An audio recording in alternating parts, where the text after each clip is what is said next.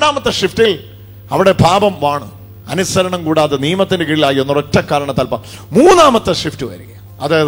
അതാണ് പുതിയ ഉടമ്പടി, അതാണ് ന്യൂ ടെസ്റ്റമെന്റ്.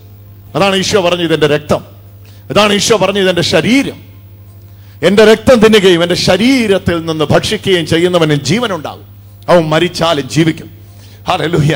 അവൻ മരണത്തെ കാണുകയില്ല, അവന് ജീവന്റെ സമൃദ്ധി ഉണ്ടാകും. ഹല്ലേലൂയ. എന്നെ തിന്നുന്നവൻ എൻ മൂലം ജീവിക്കും. അതാണ് പുതിയ ഉടമ്പടി. ആ പുതിയ ഉടമ്പടി വരുമ്പോൾ കർത്താവ് ഇവിടെ വിളംബരം ചെയ്യുകയാണ്. എന്താ കർത്താവ് വിളംബരം ചെയ്യുന്നത്? യേശു വിളംബരം ചെയ്യുന്നത് എന്താണ്? യേശു ഉറച്ചു പറയുകയാണ്, നീതീകരണ വിധി വന്നു. ഓ ഹല്ലേലൂയ. ഞാൻ ആ വാക്യം ഒന്ന് വിശദീകരിക്കാം. ഒന്നുകൂടെ ആ വാക്യം എല്ലാവരും ഒന്ന് ശ്രദ്ധിച്ചേ. ഏകന്റെ ലംഘനത്താൽ 17ാമത്തെ വാക്യം. ഏകന്റെ ലംഘനത്താൽ മരണം. 16ാമത്തെ വാക്യം ഒന്ന് ശ്രദ്ധിച്ചു. ആ 16ാമത്തെ വാക്യത്തിൽ നിന്ന് ഒരു പദം എടുക്കാതെ അപ്പൊ മനസ്സിലാവും. റോമർക്കെഴുതിയ ലേഖനം 5:16. നോക്ക് നിങ്ങളുടെ പാപം ചെയ്തതിന്റെ ഫലവും ഏകം പാപം ചെയ്തതിന്റെ ഫലവും ദാനത്തിന്റെ കാര്യവും ഒരുപോലെയല്ല. ഏകന്റെ പാപം ശിക്ഷാവിധി കൽപ്പിപ്പാൻ ഹേതുവായി തീർന്നു. കൃപാവരമോ അനേക ലംഘനങ്ങളെ മോചിക്കുന്ന നീതീകരണ വിധിക്ക് ഹേതുവായി തീർന്നു. അടിവരയിടാമോ പദത്തിന്? നീതീകരണ വിധിക്ക് ഹേതുവായി തീർന്നു. ഓ, വിധി എന്നല്ല പറഞ്ഞു, പിന്നെ നീതീകരണ വിധിക്ക്. ഉറക്കെ പറ, നീതീകരണ വിധിക്ക് ഒരു വിധി പുറപ്പെട്ടു. ആ വിധി ഏത് വിധിയാണെന്നറിയാമോ? നീതീകരണ വിധി. കരമുയർത്തി ഒന്ന് പറയാമോ പദം? നീതീകരണ വിധിക്ക്. ഒരാൾക്ക് കൈ കൊടുത്ത് പറയാമോ? യേശുവിൽ വന്ന വിധിയാണ് നീതീകരണ വിധി. കേൾക്കുണ്ടോ ഞാൻ പറയുന്നത്? നീതീകരണ വിധി. ഹല്ലേലൂയ. അതൊരു കോടതി ഭാഷ. അതങ്ങനെ പറഞ്ഞ് വിശദീകരിച്ചാൽ മനസ്സിലാകും. നോക്കൂ, ഒരു വിധി വന്നു. എന്താണ്? ശബരിമല സ്ത്രീയെ കയറ്റണം എന്നുള്ളതല്ല വിധി. വേറൊരു വിധി വന്നു. എന്താണ് ആ വിധി? ആ വിധി പ്രഖ്യാപിച്ചു, ആദത്തിൽ പാപികളായവരെല്ലാം യേശുവിൽ നീതിമാന്മാരായിരിക്കും. ഹല്ലേലൂയ. ഉറക്കെ പറ, ആദത്തിൽ പാപികളായവരെല്ലാം യേശുക്രിസ്തുവിൽ നീതിമാന്മാരായിരിക്കും. ആ വിധി അപ്പീലില്ലാത്ത വിധി. കാരണം ഇതിന്റെ മേളിലൊരു കോടതിയില്ല. ഹല്ലേലൂയ. ജുഡീഷ്യറിയും ഇതൊന്നും കൂടാതെ ഒരൊറ്റ വിധി പുറപ്പെടുവിക്കുക. കാരണം പ്രതിപക്ഷമില്ലാത്ത ഏക രാജാവ് നമ്മുടെ രാജാവ്. ആമേൻ പറഞ്ഞു. ഹല്ലേലൂയ. പ്രതിപക്ഷമില്ല, ഇങ്ങനെ ഒപ്പോസിഷൻ പാർട്ടി ഇല്ല, പ്രതിപക്ഷ നേതാവില്ല അവിടെ. അപ്പൊ അവിടുന്ന് ഒരു വിധി വരികയാണ്. എന്താണ് ആ വിധി? അതാ ഇവിടെ വായിച്ചത്. ആദത്തിൽ പാപികളായവരെല്ലാം യേശുവിൽ നീതിമാന്മാരാക്കപ്പെട്ടിരിക്കുന്നു. അപ്പൊ ഒരാൾ എന്ന് പറയാണ്, എനിക്കത് അംഗീകരിക്കാൻ പറ്റുകയില്ല, എനിക്കത് ഉൾക്കൊള്ളാൻ പറ്റും. അതെങ്ങനെയാ ശരിയാകുന്നത്? ഞങ്ങളൊക്കെ വില കൊടുത്തിറങ്ങിയവരാ, എല്ലാരും നീതിമാന്മാരാക്കുന്ന പരിപാടി ഇതൊന്നും ഞങ്ങൾക്ക് ദഹിക്കത്തില്ല. എന്റെ പൊന്നച്ച, ഇങ്ങൾക്ക് ദഹിക്കത്തില്ല, ഇങ്ങനെ ഇതും പറഞ്ഞ് വീട്ടിൽ ഇരുന്നു. എടാ, സൂര്യൻ ഉദിച്ച് ഉയർന്നിട്ട് ഞാൻ കണ്ണടച്ചു പിടിച്ച് എനിക്കത് ഉൾക്കൊള്ളാൻ പറ്റുന്നില്ലെന്ന് പറഞ്ഞാൽ സൂര്യൻ ഇല്ലാതാവുമോ? സൂര്യൻ ഉദിച്ച് തലമണ്ടയിൽ നിൽക്കുക, ഞാൻ കണ്ണടച്ചു പിടിച്ചിട്ട് പറയാം ഞാൻ അംഗീകരിക്കത്തില്ല, അങ്ങനത്തെ സൂര്യനൊന്നും ഉദിച്ചിട്ടില്ല. എന്റെ പൊന്നെ, വെറുതെ സമയം കളയാതെ പറഞ്ഞു. നിനക്ക് വേണേ കണ്ണടച്ച് ഇരുട്ടിൽ ജീവിക്കാം, പക്ഷെ സൂര്യൻ ഉദിച്ചു എന്ന സത്യയാഥാർത്ഥ്യത്തെ നിനക്ക് തടയാൻ കഴിയുകയില്ല. ഈ പറഞ്ഞതുപോലെ തന്നെയാണ് ഒരു വിധി വന്നു. എത്ര പേരുടെ മേല? ഒന്നുകൂടെ വായിക്കുമോ വാക്ക്? വളരെ പ്രധാനപ്പെട്ട. അടിവരയിട്ടോണേ. പിടിച്ചു റോമർ 5:16. റോമർക്കെഴുതിയ ലേഖനം 5:16. കൃപാവരമോ അനേക ലംഘനങ്ങളെ മോചിക്കുന്ന നീതീകരണ വിധിക്ക്. പറഞ്ഞേ അനേക ലംഘനങ്ങളെ മോചിക്കുന്ന. Sin was forgiven. Adamic sin. ലംഘനങ്ങൾ സിൻസ് ആണ്. അതേതാ? Daily sins. അനുദിന പാപങ്ങളെ മോചിപ്പിക്കുന്ന നീതീകരണ പ്ലൂറൽ ഫോം. നോക്ക്, പഠിക്ക. പവർഫുൾ അത്. ഒന്നുകൂടെ വായിച്ചു. റോമർ 5. കൃപാവരമോ അനേക ലംഘനങ്ങളെ മോചിക്കുന്ന നീതീകരണ വിധിക്ക് ഹേതുവായി തീർന്നു.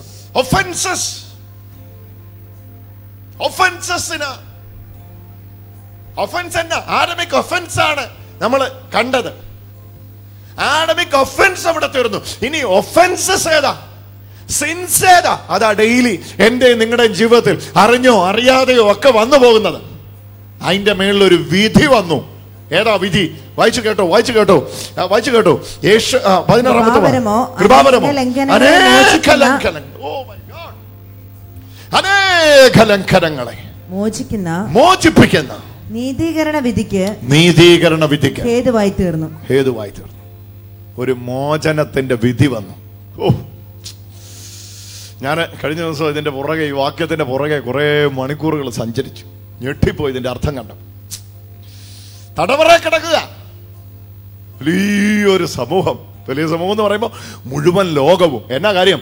ആദത്തിന്റെ വംശത്തില് മൊത്തം എണ്ണം, മനസ്സിലാകുന്നുണ്ടോ?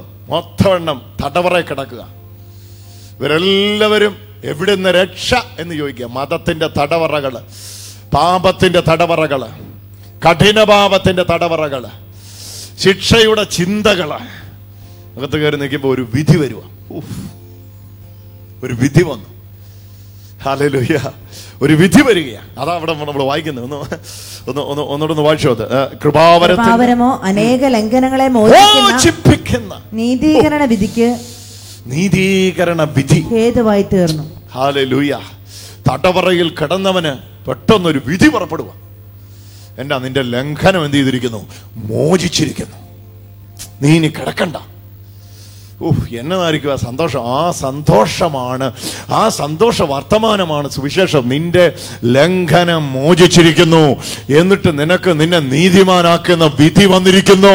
ഇതാണ് സുവിശേഷം.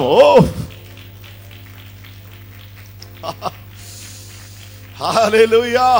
നിന്റെ ലംഘനം മോചിച്ചിരിക്കുന്നു. അങ്ങനെ ദൈവത്തിന് ലംഘനത്തെ മോചിപ്പിക്കാൻ പറ്റുമോ? അങ്ങനെ ദൈവം ലംഘനത്തെ മോചിപ്പിച്ചാൽ എങ്ങനെയാ ശരിയാകുന്നേ? നമ്മളിപ്പോൾ ചിന്തിക്കുന്നത് എന്നാന്നറിയാം, ഈ പീനൽ സബ്സ്റ്റിറ്റ്യൂഷൻ എന്ന് പറയുന്ന ഒരു സംഭവമാണ് നമ്മുടെ മനസ്സിൽ കിടക്കുന്നത്. അതായത് പ്രതിസ്ഥാനത്ത് നിൽക്കുന്ന എനിക്ക് പകരം അവിടെ ആരെങ്കിലും നിന്ന് അടി കൊള്ളുവാണെങ്കിൽ എന്നെ ഇറക്കി വിടും. അതാണ്. ഒരു ബംഗാളി എങ്കിലും പിടിച്ച് പ്രതിക്കൂട്ടി നിർത്തിയാൽ എനിക്ക് എവിടെ നിന്ന് എന്ത് ചെയ്യാം? ഇറങ്ങിപ്പോരാം. അതെന്നാ നീതി? എനിക്ക് മനസ്സിലാകുന്നില്ല. ഒരു തെറ്റും ചെയ്യാത്ത കൽക്കട്ടയിൽ നിന്ന് വന്നവനെ നിനക്ക് വേണ്ടി പിടിച്ചിട്ട് അടി കൊടുക്കുന്നിട്ട് നിന്നെ വെറുതെ വിടുന്നത് എന്നാ നീതി? അതെന്നാ നീതിയാന്ന് മനസ്സിലാകുന്നില്ല. ആ ഭാവം എന്നാ പഴിച്ചു. ആ ഹവറ വഴി നടന്നുകൊണ്ടിരുന്ന അതിനെ പിടിച്ച് ബിഹാലയിൽ നിന്ന് ഇവിടെ കൊണ്ടുവന്ന് അതിനെ പിടിച്ച് പ്രതിസ്ഥാനത്ത് നീ നിൽക്കുന്ന സ്ഥലത്ത് നിന്നെ ഇറക്കി വിട്ടിട്ട് അവിടെ നിർത്തി നിനക്ക് പകരം അവനെ അടിച്ചു. അതാ നമ്മൾ പറയുന്നത്. എനിക്ക് പകരം യേശുവിനെ അടിച്ചിട്ട് പിതാവ് ഇങ്ങനെ ചോര കുടിച്ച് അവസാനത്തുള്ള ചോര വരെ പിതാവ് കുടിച്ചിട്ട് പറഞ്ഞു, തീരുന്നില്ല കേട്ടോ, തീരുന്നില്ല, കലിപ്പ് തീരുന്നില്ല, ചെറുടെ ചോര കൊണ്ടുപോവാ. തീരുന്നില്ല കേട്ടോ, തീരുന്നില്ല. ഹല്ലേലൂയ. ചോര കുടിച്ചിട്ട് അവസാനം എന്നെ വെറുതെ വിട്ടു. അയ്യോ, ഒന്നും ചെയ്യാത്ത പുത്രനെ തല്ലി ചേച്ചി എന്നെ വെറുതെ വിട്ടാൽ ഈ പിതാവ് എന്നാ പിതാവാ? ഹല്ലേലൂയ. ഇളയ മോനെ രക്ഷിക്കാൻ വേണ്ടി മൂത്ത മോനെ, ഒരു തെറ്റും ചെയ്യാത്ത മൂത്ത മോനെ മിണ്ടരുതൊരക്ഷരം എന്ന് പറഞ്ഞ് അടിച്ച് തല്ലി ചതച്ച് തീർത്തിട്ടേച്ചിട്ട് ഇളയവനോട് പറയാ, രക്ഷപ്പെട്ടോ. എന്നാ അപ്പനാ? ഹല്ലേലൂയ. എന്നാന്നറിയോ? നമ്മുടെ മനസ്സിൽ കയറിയേക്കുന്ന കോടതിയാ. കോടതിയിൽ നിന്ന് ഇറങ്ങി അപ്പന്റെ വീട്ടിലോട്ട് വാ. കോടതിയിലെ ന്യായമല്ല, വീട്ടിലെ ന്യായം. വീട്ടിലെ ന്യായം എങ്ങനെയാ? ഇളയ മകൻ തെറ്റിപ്പോയി, തിരിച്ചുപോയി. മൂത്തവനെ തല്ലിയച്ചിട്ടല്ല ഇളയവനെ അപ്പൻ സ്വീകരിച്ചത്. എത്ര പേർക്ക് മനസ്സിലായി? മൂത്തവനെ തള്ളിയച്ചിട്ടല്ല ഇളയവനെ സ്വീകരിച്ചത്. ഇളയവൻ ഇറങ്ങിപ്പോയി, പന്നിക്കുട്ടിന്ന് വരിക, മുടിയെല്ലാം നീണ്ടിട്ടുണ്ട്, പ്രാകൃതന, വികൃതന, പൈശാചികമാണ്, വളരെ പൈശാചികവും മൃഗീയവുമായിട്ട്. നമ്മുടെ ആനന്ദ് സാർ പറയുന്ന പോലെ പൈശാചികവും മൃഗീയവുമായിട്ടാണ് ഇവൻ തിരിച്ചു വരുന്നത്. ഹല്ലേലൂയ. അപ്പൻ ദൂരത്ത് നിന്ന് കണ്ടു, എനിക്ക് കലിപ്പ് തരുന്നില്ല, പിടിക്കടാ. ഇളയവനെ ഞാൻ വെറുതെ വിടാം, പക്ഷെ മൂത്തവനെ എനിക്ക് അടിച്ച് അവൻ്റെ തല പൊട്ടിച്ചിട്ട് കൂത്തി അവനെ ഇല്ലാതാക്കിയാലേ എനിക്ക് ഇളയവനെ വിടാൻ പറ്റുള്ളൂന്ന് അപ്പം പറഞ്ഞില്ല. ഇളയവനെ സ്വീകരിച്ചു, മൂത്തവനെ സ്വീകരിച്ചു. കോടതിയിൽ അത് നടക്കുകയില്ല, പക്ഷെ വീട്ടിലത് നടക്കും. ജഡ്ജിക്ക് അത് ചെയ്യാൻ പറ്റുകയില്ല, പക്ഷെ അപ്പനത് ചെയ്യാൻ പറ്റും. ഹല്ലേലൂയ. എത്ര പേർക്ക് മനസ്സിലായി? കാരണം ജഡ്ജി ഒരു നിയമത്തിന്റെ കീഴില, അപ്പൻ സ്നേഹത്തിന്റെ കീഴില. ഹല്ലേലൂയ. നിങ്ങൾക്ക് ആരെ വേണം? ജഡ്ജിയെ വേണോ അതോ അപ്പനെ വേണോ? പറ. ഹല്ലേലൂയ. ജഡ്ജിയെ വേണേ വല്ല കോടതിയിലും പോയിരിക്കും, നിങ്ങൾ ഇരിക്കേണ്ട സ്ഥലം വേറെയാ. നിങ്ങളിപ്പോൾ വന്നിരിക്കുന്ന അപ്പന്റെ ഭവനത്തിലേക്കാ. അതുകൊണ്ടാണ് യേശു പറഞ്ഞു, നിങ്ങൾ എൻ്റെ പിതാവിന്റെ ആലയത്തെ കള്ളന്മാരുടെ ഗുഹയാക്കിയിരിക്കുന്നു. നിങ്ങൾ എൻ്റെ പിതാവിന്റെ ആലയം. എൻ്റെ പിതാവ് വേണ്ട. ഇത് മനസ്സിലാകാതെ നമുക്കിതൊന്നും മനസ്സിലാകില്ല. ഇത് മുഴുവൻ റിലേഷനല്ല, ഇതൊന്നും റിലീജിയസ് അല്ല. ഇതിന്റെ കാഴ്ചപ്പാട് മുഴുവൻ ബന്ധത്തിലാണ് പോകുന്നത്. ഇത് അപ്പനും മകനോടുള്ള ബന്ധത്തിലാണ് പോകുന്നത്. ഇതല്ലാതെ ജഡ്ജി അവിടെ ഇരുന്ന് കുപ്പായൊക്കെ ഇട്ട് ജഡ്ജി നിൽക്കുന്നു, നിനക്ക് വേണ്ടി വാദിക്കുന്ന ഒരു അഡ്വക്കേറ്റ് ഇവിടെ നിൽക്കുന്നു, അഡ്വക്കേറ്റ് വാദിക്കുന്നതുകൊണ്ട് ജഡ്ജി എന്തോ തോന്നി വിടുകയല്ല. അല്ലെങ്കിൽ ഇത് അപ്പന്റെ സ്നേഹത്തിന്റെ സ്പർശനമാണ്. നീ വീട്ടിൽ നിന്ന് ഇറങ്ങിയ പിന്നെ അപ്പൻ ഉറങ്ങിയിട്ടില്ല. തണുത്തുറയുന്ന ആ പ്രഭാതത്തിലും ആ വരാന്തയിൽ നിന്നെ കാത്തിരിക്കുകയാണ് ഈ പിതാവിന്റെ ഹൃദയം. നീ ഇറങ്ങിപ്പോയിട്ട് ദിവസങ്ങളായി, മണിക്കൂറുകളായി അപ്പനോടുള്ള ആ ബന്ധത്തിൽ നിന്ന് അകന്ന നിൽക്കുന്ന, പക്ഷെ ഇപ്പോഴും അപ്പൻ പറയുന്നു, ഈ എന്റെ മകൻ മരിച്ചവനായിരുന്നു. ഓ ഹല്ലേലൂയ, നീ വന്ന് ഇതെല്ലാം ചെയ്ത് എന്റെ മകൻ ആകെന്നല്ല പറഞ്ഞ്, ഈ എന്റെ മകൻ മരിച്ചവനായിരുന്നു. നിന്റെ ഉടുപ്പ് കൊള്ളില്ല, നിന്റെ രൂപം കൊള്ളില്ല, മൃഗീയമാ, പൈശാചികമാ, പക്ഷെ ഈ എന്റെ മകൻ മരിച്ചവനായിരുന്നു. എനിക്ക് പിന്നെ തിരിച്ചു കിട്ടി. ഹല്ലേലൂയ. ഇതാ ഞാൻ കുറെ വർഷങ്ങളായിട്ട് പറഞ്ഞു, ദൈവത്തിന് രണ്ട് മക്കളെ ഉള്ളൂ ലോകത്ത്. ഒന്ന് മൂത്തവനും രണ്ട് ഇളയവനിപ്പം വീട്ടിന് പുറത്തുള്ളവനെ നോക്കിയിട്ടാണ് നമ്മൾ പറയുന്നത് നീ പിശാചിന്റെ സന്തതിയാന്ന്. പക്ഷെ അപ്പം പറയുന്നു ഈ എന്റെ മകൻ. നമ്മളവനെ നോക്കിയിട്ട് പറയുന്നത് നരകത്തിന്റെ വിറകുള്ളി. പക്ഷെ കർത്താവിനെ നോക്കിയിട്ട് പറയുന്നു ഈ എന്റെ മകൻ, ഈ എന്റെ മകൻ, ഈ എന്റെ മകൻ, ഈ എന്റെ മകൻ. അവൻ അവൻ അവൻ മുസ്ലിം, അവൻ ക്രിസ്ത്യാനി അല്ല, അവന് ഹിന്ദു അല്ല, അവൻ എന്റെ പള്ളി വരുന്നവനല്ല. അയ്യോ അവൻ അവൻ അവൻ അതാണ് ഇതാണെന്ന് പറയുമ്പം ദൈവം അവനെ നോക്കിയിട്ട് പറയും ഈ എന്റെ മകൻ മരിച്ചവനായിരുന്നു, ഇവനെ എനിക്ക് ജീവിച്ച് കിട്ടിയിരിക്കുന്നു. വന്ന് നമുക്ക് ഒരുമിച്ച് ആഘോഷിക്കാം. ആ സെലിബ്രേഷൻ, ആ യോഗങ്ങൾ, ആ സെലിബ്രേഷൻ, ആഘോഷം. ഇന്ന് മടങ്ങി വന്ന മക്കൾക്കായി നന്ദി പറയുന്നു. ഇനി മടങ്ങി വരാനിരിക്കുന്ന മക്കൾക്കായി നന്ദി പറയുന്നു. മക്കൾ മടങ്ങി വരേണ്ടത് അപ്പനെ ഓർത്തിട്ടാ, അല്ലാതെ അപ്പൻ ഒരുക്കുന്ന ശിക്ഷയെ ഓർത്തിട്ടല്ല. ഹല്ലേലൂയ. എത്ര പേർക്ക് മനസ്സിലാകുന്നു ഞാൻ പറയുന്നത്? എന്റെ സഹോദരങ്ങളെ, ഒരു വിധി വന്നു. ഒരു വിധിയാ, വിധി അപ്പീൽ കൊടുക്കാൻ പറ്റാത്ത വിധി. കൈ കൊടുത്ത് പറ, അപ്പീൽ കൊടുക്കാൻ പറ്റാത്ത വിധി. ഹല്ലേലൂയ. കാരണം ചീഫ് ജസ്റ്റിസ് അല്ല, അതിന് മേളിലുള്ള ആളാ വിധി. സുപ്രീം കോർട്ട് വക്കീലിന്റെ മേളിൽ, ജഡ്ജിയുടെ മേളിലിരിക്കുന്ന ആളാ വിധിച്ചിരിക്കുന്നത്. ഇതിന്റെ മേളിൽ പോകാൻ ഒരു കോടതിയില്ല. കാരണം ഹല്ലേലൂയ, ഓ ദൈവമേ, നിനക്ക് മേളിൽ നീ ന്യായാധിപതി, നീ നിന്റെ ന്യായവിധികൾ എത്ര അപ്രമേയം അഗോചരവുമാകുന്നു. അതാണ് റോമർക്ക് എഴുതിയ ലേഖനം 13-ാം അധ്യായം. നിന്റെ ന്യായവിധികൾ എത്ര അപ്രമേയ അഗോചരവുമാകുന്നു. ഓ ദൈവത്തിന്റെ ജ്ഞാനം, ആഴം എന്നിവയുടെ ആഴമേ, ദൈവത്തിന്റെ ജ്ഞാനം, അറിവ് എന്നിവയുടെ ആഴമേ, നിനക്ക് മന്ത്രിയായിരുന്നവനാർ, നിനക്ക് വല്ലതും മുന്നമേ കൊടുത്തിട്ട് പ്രാപിക്കുന്നവനാർ. എന്നാ പറഞ്ഞതിന്റെ അർത്ഥം? ഇത് എന്റെ ചിന്തയ്ക്ക് അപ്പുറത്താ പൊന്നെ. ഹല്ലേലൂയ. അപ്പൊ ഒരു വിധി വന്നിരിക്കുന്നു. ഏതാ വിധി? മോചനത്തിന്റെ വിധി. ഏതിൽ നിന്നുള്ള മോചനത്തിന്റെ വിധി? പാപത്തിൽ നിന്നുള്ള, ലംഘനത്തിൽ നിന്നുള്ള മോചനത്തിന്റെ വിധി. മോചിപ്പിക്കപ്പെട്ടു. ഹല്ലേലൂയ. ഉറക്കെ പറ, മോചിപ്പിക്കപ്പെട്ടു. അതൊരു വിധിയാണ്. അതുകൊണ്ട് തന്നെ ഈ വിധിയുടെ കീഴിൽ വരാത്തവരായിട്ട് ആരുമില്ല. അതൊരു ഓഫർ അല്ല. മനസ്സിലായോ? തടവറയിൽ കിടക്കുന്നവരോട് പറയുകയാണ്, നിങ്ങൾ നീന്തി നീന്തി നീന്തി നീന്തി നീന്തി നീന്തി നീന്തി നീന്തി നീന്തി നീന്തി മുമ്പോട്ട് വാ, എന്നാൽ കരയിൽ വരുമ്പോൾ ഞാൻ നിങ്ങളെ രക്ഷിക്കാമെന്നല്ല പറഞ്ഞത്. തടവറയിൽ കിടക്കുന്നവനോടൊരു ഓഫർ പറഞ്ഞു. ഹല്ലേലൂയ. തടവറയിൽ കിടക്കുന്നവനൊരു ഗുഡ് ന്യൂസ് പറഞ്ഞു. നിനക്ക് അനുകൂലമായൊരു വിധി വന്നിരിക്കുന്നു. നീ നിന്റെ കയ്യിലെ ചങ്ങല പൊട്ടിയിരിക്കുന്നു, നീ നിന്റെ കാലിലെ ചങ്ങല പൊട്ടിയിരിക്കുന്നു. എഴുന്നേറ്റ് ഓടറ അപ്പന്റെ വീട്ടിലേക്ക്. എന്തൊരു മഹത്വം, എന്തൊരു സന്തോഷമാണ് ഇത് പ്രസംഗിക്കാൻ. എന്തൊരു അഭിമാനമായി ഇതിന്റെ വക്താവാകാൻ. ഹല്ലേലൂയ. ഒരു പ്രാവശ്യം പോലും തലകുനിക്കേണ്ടി വന്നിട്ടില്ല ഈ സുവിശേഷം അറിഞ്ഞതിന് പിന്നെ. ഹല്ലേലൂയ. എന്തൊരു അഭിമാനമായി ഇത് പറയാൻ. എല്ലാവരെയും ഇൻക്ലൂസീവായി, എല്ലാവരെയും. മറ്റേത് എക്സ്ക്ലൂസീവാണ്. This is for certain group, ഞങ്ങൾക്ക് മാത്രം, നിങ്ങളൊക്കെ. അപ്പം ദൈവം എങ്ങനെ എല്ലാവരുടെയും ദൈവമാകുന്നത്? Hallelujah. This is inclusivism. This is inclusivism. Pure inclusivism. You go and search what is inclusivism and what is exclusivism. Hallelujah. This is inclusivism. This is included. God included every mankind, everyone. എല്ലാവരെയും ദൈവം include ചെയ്തു. അതാണ് good news. അതാണ് good news. അതാണ് good news. 99 ഉണ്ട് ആ ഗോശാലയിൽ, പക്ഷെ ഇപ്പോഴും പുറകെ പോവാ. എനിക്ക് ആ ഒരെണ്ണത്തെയും കൂടെ വേണമെന്ന് പറഞ്ഞേ. അതാണ് സുവിശേഷം. അതാണ് സുവിശേഷം. 100 വന്നാലേ കോറം തികയത്തുള്ളൂ. അതാണ് സുവിശേഷം. 30 കയറി 70 കത്തിക്കാം. അതല്ല സുവിശേഷം. മനസ്സിലായി? ഒരപ്പൻ 2 മക്കളുണ്ടായിരുന്നു. ഒരുത്തൻ ഇറങ്ങിപ്പോയി, മറ്റവൻ വീട്ടിലുണ്ട്. ഒരുത്തൻ വീട്ടിലുണ്ടല്ലോ, എന്നാ കഥ അടച്ചേക്കാം. നോ, മറ്റവൻ വരണം, എന്നാലേ ഇത് പൂർണ്ണമാകുള്ളൂ. ഇതാണ് സുവിശേഷം. എത്ര പേർക്ക് മനസ്സിലായി? 10 തിരമ്മയുണ്ട്, ഒരെണ്ണം പോയി. ഒരെണ്ണം പോയ എന്തുവാടേ? 9 കയ്യിലുണ്ടല്ലോടെ. പറ്റൂലെന്നേ. അടിച്ചു വാരി വിളക്ക് കത്തിച്ച് അത് കിട്ടുന്നവരെ അവൾക്ക് സ്വസ്ഥതയില്ല. ഇതാ ദൈവത്തിന്റെ ഹൃദയം. അയ്യോ, ഇത് കേൾക്കാൻ പറ്റും. നിങ്ങൾ ഭാഗ്യമുള്ളവരാണ്. ഇതാ ദൈവത്തിന്റെ ഹൃദയം. അടിച്ചുപാരി വൃത്തിയാക്കി ആ ഒരു ദ്രമ കിട്ടുന്നവരെ സ്വസ്ഥതയില്ല സ്ത്രീക്ക്. ഇതാ ഇതാ ഇതാ ഇതാ ഇതാ ഇതാ അവിടുത്തെ അപ്പൻ ഓടി മഞ്ഞത്ത് നിൽക്കുക രാവിലെ. എൻ്റെ മകൻ, എൻ്റെ മകൻ, എൻ്റെ മകൻ, എൻ്റെ മകൻ, എൻ്റെ മകൻ, എൻ്റെ മകൻ, എൻ്റെ മകൻ. ഇത് ദൈവത്തിന്റെ ഹൃദയമാണ്. ഇത് മനസ്സിലാക്കാതെ നമ്മൾ പറയും ഇതൊരു വിധിയാന്നേ വന്ന്. വിധിയെ മാറ്റാൻ പറ്റില്ല നമുക്കാർക്കും. ഏതാ വിധി? സകല മനുഷ്യർക്ക് നീതീകരണ വിധി പുറപ്പെട്ടിരിക്കുക. ആ വിധിക്ക് ഒന്നുകൂടെ വായിച്ചു, എനിക്കത് പല പ്രാവശ്യം വായിക്കാൻ തോന്നുക. കൃപാവരമോ അനേക, റോമർ 5:16 വായരെ എഴുത. അനേക ലംഘനങ്ങളെ മോചിക്കുന്ന നീതീകരണ വിധിക്ക്. മുഖപുസ്തകം ഉണ്ടോ? പോയി എഴുത.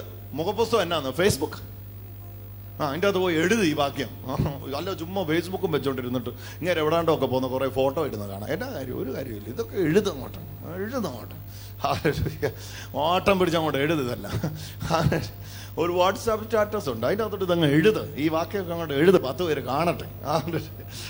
അതെ, അല്ല ചുമ്മാ ഇരുന്നിട്ട് എന്തോ കാര്യം? വല്ലവനും ചൊറിഞ്ഞോണ്ടിരുന്നിട്ട് എന്നാ കിട്ടാൻ? ഇതൊക്കെ എഴുതണ്ടേ? ഇതൊക്കെയാണ് സത്യം. ഇതൊക്കെയാണ് ലോകം അറിയേണ്ടത്. എന്നതാ അതിൻ്റെ രണ്ടാമത്തെ ചൊറി കൃപാപരമോ അനേക ലംഘനങ്ങളെ, അനേക ലംഘനങ്ങളെ മോചിപ്പിക്കുന്ന, അനേക ലംഘനങ്ങളെ മോചിപ്പിക്കുന്ന നീതീകരണ. ഉറക്കെ പറ. അനേക ലംഘനങ്ങളെ മോചിപ്പിക്കുന്ന, അനേക ലംഘനങ്ങളെ, അനേകം പാപിയായി അനേക ലംഘനങ്ങളെ മോചിപ്പിക്കുന്ന നീതീകരണ വിധിക്ക് ഹേതുവായി തീർന്നു. ഒരു ജഡ്ജ്മെന്റ് തന്നെ വരികയാണ് അവിടെ. ഹല്ലേലൂയ. നീതീകരണ വിധിക്ക് തന്നെ. Hallelujah. But the free gift is of many offense unto justification. ഇനി ആ 17ാമത്തെ വാക്യം കേട്ടോ, കരമടിച്ച് വായിക്കേണ്ട വാക്യമാണ്. 17ാമത്തെ വാക്യം എല്ലാവരും കാണാതെ പഠിക്കണം. സിബിമേടെ ഒക്കെ വേണേൽ കാണാതെ പഠിച്ചു. 17ാമത്തെ വാക്യം ഭയങ്കര വാക്യമാണ്. ഏകന്റെ ലംഘനത്താൽ മരണമായ ഏകൻ നിമിത്തം കൃപയുടെയും നീതിദാനത്തിന്റെയും സമൃദ്ധി ലഭിക്കുന്നവർ യേശുക്രിസ്തു എന്ന ഏകൻ നിമിത്തം ഏറ്റവും അധികമായി ജീവനിൽ വാഴും. ഹല്ലേലൂയ. ഏകന്റെ ലംഘനത്താൽ ആ ഏകൻ നിമിത്തം മരണമെല്ലാവരുടെ മേലും വാണു എങ്കിൽ. First part. രണ്ടാമത്തെ ഭാഗം എടുത്തിട്ട് പറയുക ഏകന്റെ അനുസരണം. കണ്ടോ? ഏകന്റെ അനുസരണത്താൽ നോക്കി കൃപയുടെയും നീതിദാനത്തിന്റെയും സമൃദ്ധി ലഭിക്കുന്നവർ യേശുക്രിസ്തു എന്ന ഏകൻ നിമിത്തം ഏറ്റവും അധികമായി ജീവനിൽ വാഴും. ഹല്ലേലൂയ. അപ്പൊ വിധി വന്നു, എന്നിട്ട് രണ്ടാമത് എടുത്തു പറയുക സമൃദ്ധി ലഭിക്കുന്നവർ ജീവനിൽ വാഴും. ഇതാ ഞാൻ പറയുന്ന വ്യത്യസ്ത രണ്ടെണ്ണം. ഇതാ ഞാൻ പറയുന്ന വിധി എല്ലാവർക്കും ഉള്ളതാ. എല്ലാവരുടെ മേലും വിധിച്ചു. ആ വിധിക്കകത്ത് ഉൾപ്പെടാത്ത ഒരു മനുഷ്യൻ പോലും ഇല്ല. പക്ഷെ എല്ലാവർക്കും ഇതിന്റെ സമൃദ്ധി ലഭിച്ചിട്ടില്ല. ആ സമൃദ്ധി ലഭിച്ചവരാണ് ജീവനിൽ വാഴുന്നത്. മറ്റവരും ജീവനില്ല. അതാ ഡിഫറൻസ് നമ്മൾ മനസ്സിലാക്കേണ്ടത്. അവരുടെ മേലെ വിധി വന്നു. വിധിക്കകത്ത് നോക്കിക്കേ, നോട്ട് നിരോധനം ഇന്ത്യ വന്നു. എന്തോ ഒരു വിധിയായിരുന്നു എൻ്റെ അമ്മേ. റജി ഓർക്കുന്നില്ല മോനെ? നോട്ട് നിരോധനം ഇന്ത്യ വന്ന് 500 ഉണ്ടായിരുന്ന കയ്യിൽ, 500, 1000 ഒക്കെ ആയിട്ട് ഉണ്ടായിരുന്ന കയ്യിൽ. ഞാൻ പെട്ടു. ഞാൻ കാലിഫോർണിയയിലെ മീറ്റിങ്ങിന് പോയിരിക്കുക. അമേരിക്കയിൽ കാലിഫോർണിയ മീറ്റിംഗ് പോയിട്ട് ഞാൻ ബോംബെയിലെ മീറ്റിങ്ങിന് വേണ്ടി ബോംബെ വന്നിറങ്ങിയിരിക്കുക. എൻ്റെ കയ്യിലാണെങ്കിൽ ഇവിടുന്ന് കൊണ്ടായ കുറച്ച് ഇന്ത്യ ചെലവാക്കാൻ പറ്റുന്ന പൈസ അല്ലാതെ ഒന്നുമില്ല. ഇതാ അർദ്ധരാത്രി വിധി വന്നിരിക്കുന്നു. ഞാൻ ഫ്ലൈറ്റെല്ലാം വന്നിറങ്ങി പോണ്ട 500 നോട്ട് കൊടുത്തിട്ട് തിരിഞ്ഞു നോക്കുന്നില്ല. കൈ വെച്ചോ, നാസ്തയും രാസ്തയും ഒന്നും കിട്ടുന്നില്ല. എന്നാപ്പാ ഇത് ബ്രേക്ക്ഫാസ്റ്റ് താടാ എടാ വിശക്കുന്നതാന്ന് പറയാം. ഒരു രക്ഷയില്ല സാറേ. 500, 1000 കൈ ഇരിക്കട്ടെ. എന്നാ കാര്യം? ഒരു വിധി വന്നു. മേരെ പ്യാറ് ദേശവാസിയോ ഒരൊറ്റ വിധിയായിരുന്നു. ഒരൊറ്റ വിധി വന്നു. 500, 1000 ഒക്കെ അതുവഴി പോയെന്ന് കണ്ടില്ല. ആരോ പറയുന്നു ഇത് കഴിഞ്ഞും എനിക്കത് ഇഷ്ടപ്പെട്ടിട്ടില്ല വിധി, ഞാൻ 500 കൊണ്ട് നടക്കും. Hallelujah, hallelujah, hallelujah. നീതീകരണ വിധി. ഒന്ന് പറഞ്ഞേ, നീതീകരണ വിധി. Change the battery man, change the battery. എന്താ വേണം ഇവന്മാർ കുറെ ബാറ്ററി മേടിക്കാൻ നടക്കുക. എന്താ വേണം? Change the battery. ഇവനാ ഇതിൻ്റെ അകത്ത് പ്രഗത്ഭൻ. ഇവനാ ബാറ്ററി മാറ്റേണ്ട ഉത്തരവാദിത്തമുള്ളവൻ. അവന് വേണ്ടി നിങ്ങളെല്ലാവരും ഒന്ന് പ്രാർത്ഥിക്കണം കേട്ടോ. ഇനി വന്നിട്ട് നിനക്ക് വേണ്ടി ഒന്ന് പ്രാർത്ഥിക്കട്ടെ. ബാറ്ററി മാറ്റുന്ന ഉത്തരവാദിത്തം മുഴുവൻ അവന് പിന്നെ തലേ കൈവച്ച് ബാറ്ററി മാറ്റുന്ന ഒരു അഭിഷേകം ഉണ്ടാകാൻ വേണ്ടി ഒന്ന് ഇഞ്ഞു വന്നിട്ട് നിനക്ക് വേണ്ടി ഒന്ന് പ്രാർത്ഥിക്കട്ടെ, എന്നിട്ട് നീ ബാറ്ററി മാറി അത് നിനക്ക് വേണ്ടി ഒന്ന് പ്രാർത്ഥിക്കട്ടെ. ഇവനാണ് ഇതിൻ്റെ മുഴുവൻ പ്രധാന പ്രതി. നമുക്ക് ഇവന് വേണ്ടി ഒന്ന് കൈവച്ചൊന്ന് പ്രാർത്ഥിച്ചേക്കാം. കർത്താവ് എന്നും ഇവൻ ബാറ്ററി മാറ്റട്ടെ. നീതീകരണ വിധി ഒന്ന് പറഞ്ഞ്, നീതീകരണ വിധി. ഒരു വിധി വന്നിരിക്കുക. ആ വിധിക്കകത്ത് ഞാൻ പറയാണ്, ഞാൻ ചാടിക്കറി എന്ന് പറയാം, എനിക്ക് ആ വിധി ഒന്നും ഉൾക്കൊള്ളാൻ പറ്റുന്നില്ല. ഇയാൾക്ക് ഉൾക്കൊള്ളാൻ പറ്റിയാലും ഇല്ലേലും എടേ വിധിയാടെ. വേണ്ട 500 ഒക്കെ ആയിട്ട് ഇരിക്കുന്നവരൊക്കെ വീട്ടിൽ ഇരിക്കുക.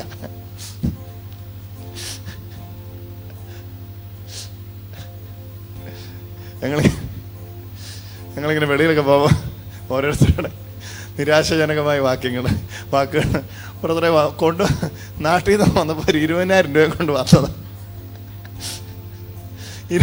20,000 രൂപ മാറ്റാൻ പോണെങ്കിൽ 60,000 രൂപ ഫ്ലൈറ്റ് ടിക്കറ്റ് ആവും. ബ്രദറിന് വേണമെങ്കിൽ തന്നേക്കാം. ഒരു വിദ്വാനിയുടെ TV-ക്ക് പ്രയോജനപ്പെടട്ടെ എന്നും പറഞ്ഞ് 1000-ന്റെ 10 നോട്ട് തന്നു വിട്ടു. TV-ക്ക് പ്രയോജനപ്പെടട്ടെ. അവനെയൊന്ന് ഞാൻ കാണാതിരിക്കുക. 1000-ന്റെ 10 നോട്ട് തന്നു വിട്ടിരിക്കും. ബ്രദർ TV-ക്ക് പ്രയോജനപ്പെടുമെന്ന് അവിടെ ഇരിപ്പുണ്ട്, നിങ്ങൾക്ക് ആർക്കെങ്കിലും വേണമെങ്കിൽ വന്ന് മേടിച്ചോട്ടെ. അപ്പൊ ഞാൻ പറഞ്ഞത് ഈ വിധി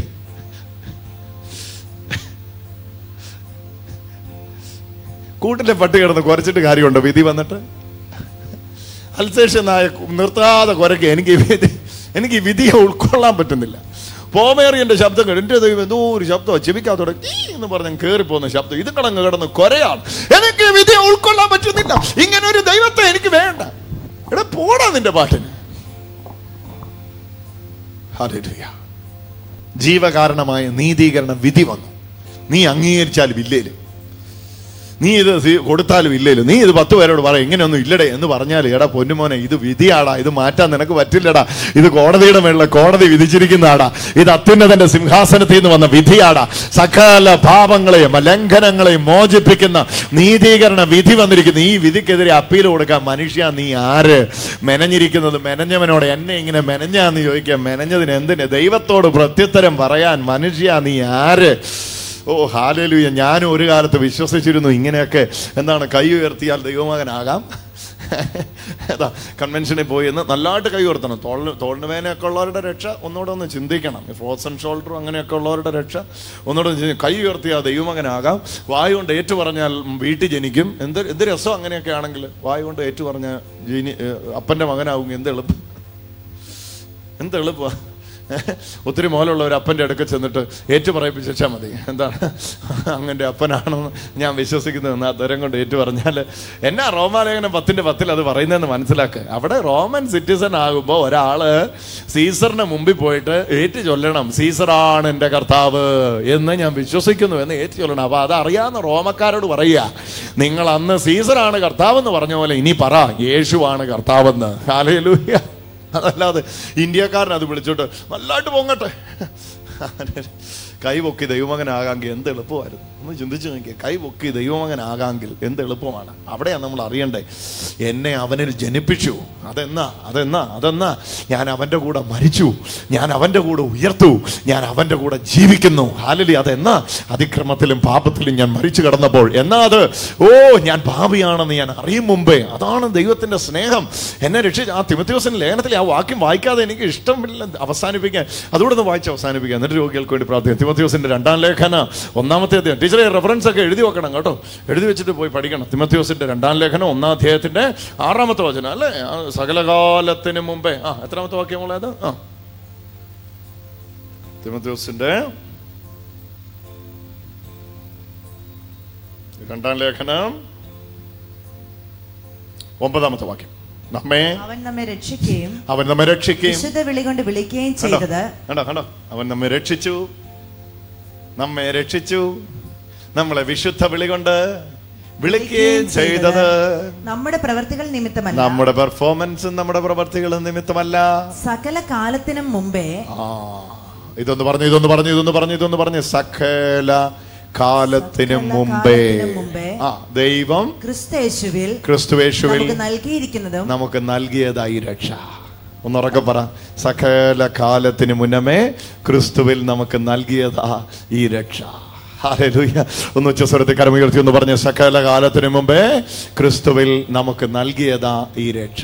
അപ്പൊ ആ രക്ഷയോടുള്ള എൻ്റെ റെസ്പോൺസ് ആണ് ഇന്നുള്ളത്. അപ്പൊ എന്നെ രക്ഷിച്ചു എന്ന തിരിച്ചറിവിൽ, ഓ എന്നെ രക്ഷിച്ചവനെ നീ എൻ്റെ രാജാവ്. അതാ ഞാൻ പറഞ്ഞു, മുങ്ങി താഴുന്നവൻ കരയിൽ വന്നു കഴിയുമ്പോൾ നീയാണ് എന്നെ രക്ഷിച്ചത് എന്ന് പറഞ്ഞ് ആ പാദത്തിൽ വീഴുന്നതാണ് രക്ഷയോടുള്ള പ്രതികരണം.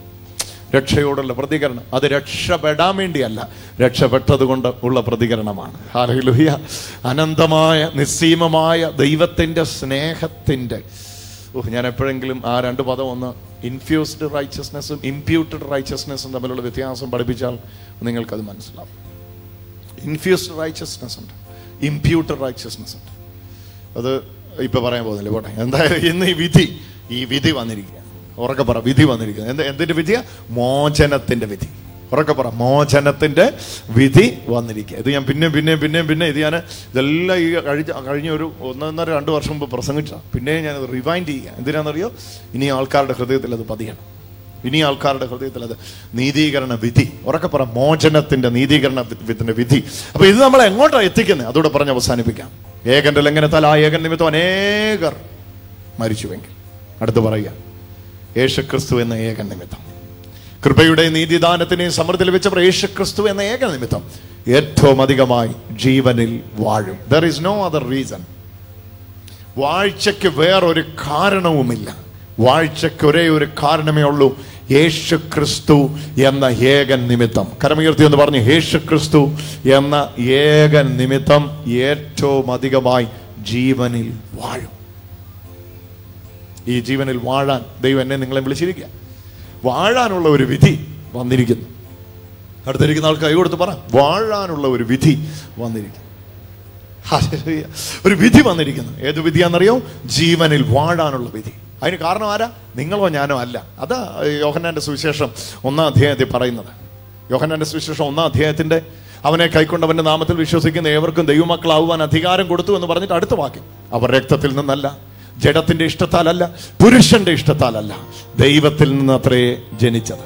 പുരുഷന്റെ ഇഷ്ടത്താൽ, ജഡത്തിന്റെ ഇഷ്ടത്താൽ ദൈവമകനാകാമെന്ന് ചിന്തിച്ചാൽ നടക്കുകയല്ല. ഞാൻ ആഗ്രഹിച്ചു, ഞാൻ ദൈവമകനാകുന്നു എന്ന് ചിന്തിച്ചാൽ നടക്കുകയല്ല.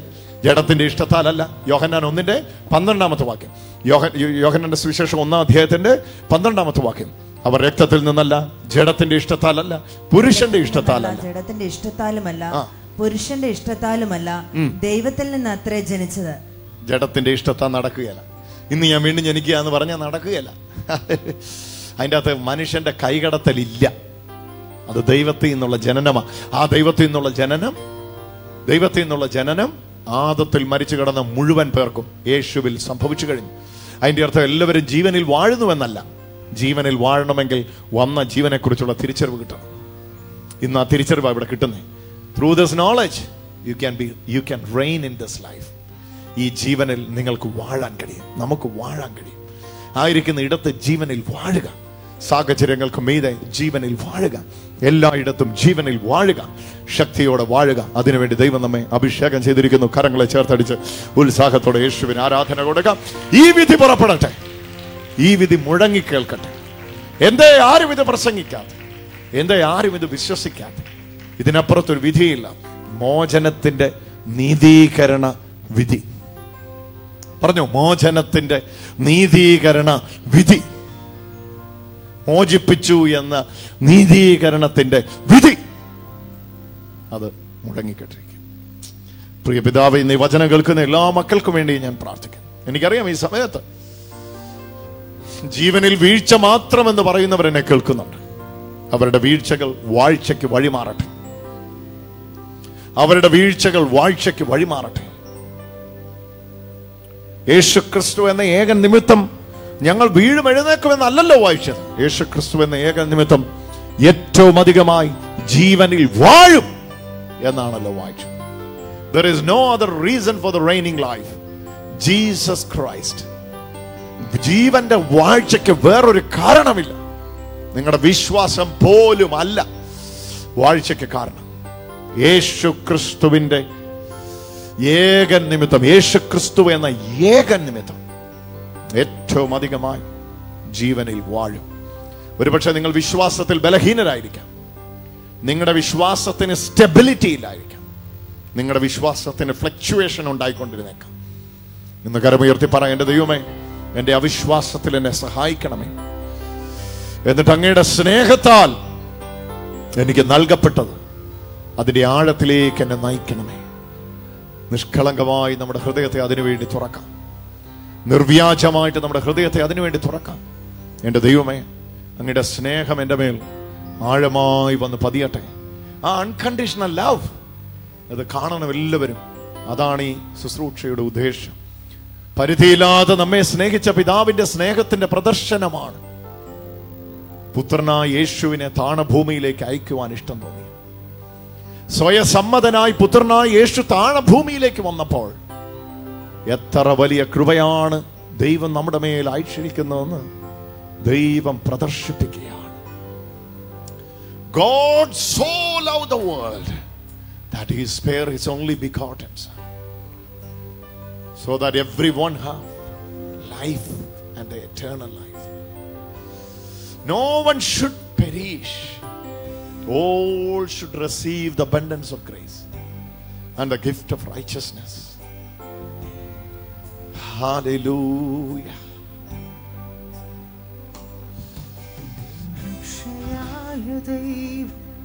എന്നുയർച്ചയായ ദൈവം നിൻ സൗമ്യതായ എന്നെ വലിയവനാക്കി.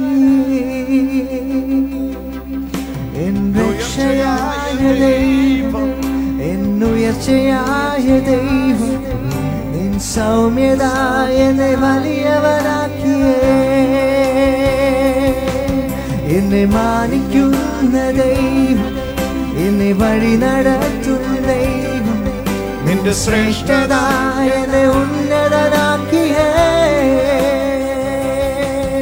എന്നെ മാനിക്കുന്ന ദൈവം, എന്നെ വഴി നടത്തും ദൈവം, നിന്റെ ശ്രേഷ്ഠതായ എന്നെ ഉന്നതനാക്കി. എൻ രക്ഷയായ ദൈവം, എന്നുയർച്ചയായ ദൈവം നിൻ സൗമ്യത എന്നെ വലിയവനാക്കി. രക്ഷയായ ദൈവം, എന്നുയർച്ചയായ ദൈവം നിൻ സൗമ്യത എന്നെ വലിയവനാക്കി. ഞാൻ പറഞ്ഞു വരുന്ന ഈ ഭാഗങ്ങൾ നിങ്ങൾക്ക് മനസ്സിലാക്കുവാൻ എളുപ്പത്തിൽ ഞാൻ ഒരു കാര്യം കൂടെ പറഞ്ഞ് അവസാനിപ്പിക്കാം. See, if God waits for my response, ദൈവം എൻ്റെ റെസ്പോൺസ് അതിനുവേണ്ടി കാത്തിരുന്നിട്ടാ എന്നെ രക്ഷിക്കുന്നതെങ്കിൽ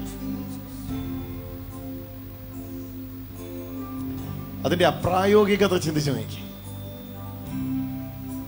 എൻ്റെ റെസ്പോൺസ് കൊണ്ടാണ് ദൈവം എന്നെ രക്ഷിക്കുന്നതെങ്കിൽ ഞാൻ റെസ്പോൺസ് ചെയ്യുന്ന വരെ ദൈവത്തിന് രക്ഷ ഒഴുക്കാൻ കഴിയുകയില്ല. എന്നാൽ അറിയണം നമ്മൾ ഈ സത്യം. ട്രൂ ഗോസ്പൽ, യഥാർത്ഥ സുവിശേഷം നമ്മളോട് പറയുന്നു, നീ പ്രതികരിക്കും മുമ്പേ തന്റെ സ്നേഹത്തിൽ ദൈവം എല്ലാം ചെയ്തിരിക്കുന്നു. ഹല്ലേലൂയ. അതാ റോമൻസ് നമ്മൾ വായിച്ചത്. ശത്രുക്കളായിരുന്നപ്പോൾ തന്റെ പുത്രന്റെ രക്തത്താൽ, അത് നമ്മുടെ ഹൃദയത്തിൽ ഒന്ന് പതിപ്പിച്ചാണ്. ശത്രുക്കളായിരുന്നപ്പോൾ തന്റെ പുത്രന്റെ രക്തത്താൽ നമുക്ക് നാം നിൽക്കുന്ന ഈ കൃപയിലേക്ക് പ്രവേശനം ലഭിച്ചുവെങ്കിൽ, റോമർക്കെഴുതിയ ലേഖനം 5-ാം അധ്യായത്തിന്റെ 10-ാം വാക്യം, ശത്രുവായിരിക്കുമ്പോൾ തന്നെ, ഞാൻ എപ്പോഴും ഇത് വായിക്കും, വിശ്വാസിയായിരുന്നപ്പോഴെന്നല്ല, കണ്ടോ അതിന്റെ ആഴങ്ങൾ. ശത്രുവായിരുന്നപ്പോൾ തന്നെ നമുക്ക് വേണ്ടി അവന്റെ പുത്രന്റെ മരണത്താൽ ദൈവത്തോട് നിരപ്പ് വന്നു എങ്കിൽ, നിരന്ന ശേഷം നാം അവന്റെ ജീവനാൽ ഏറ്റവും അധികമായി രക്ഷിക്കും.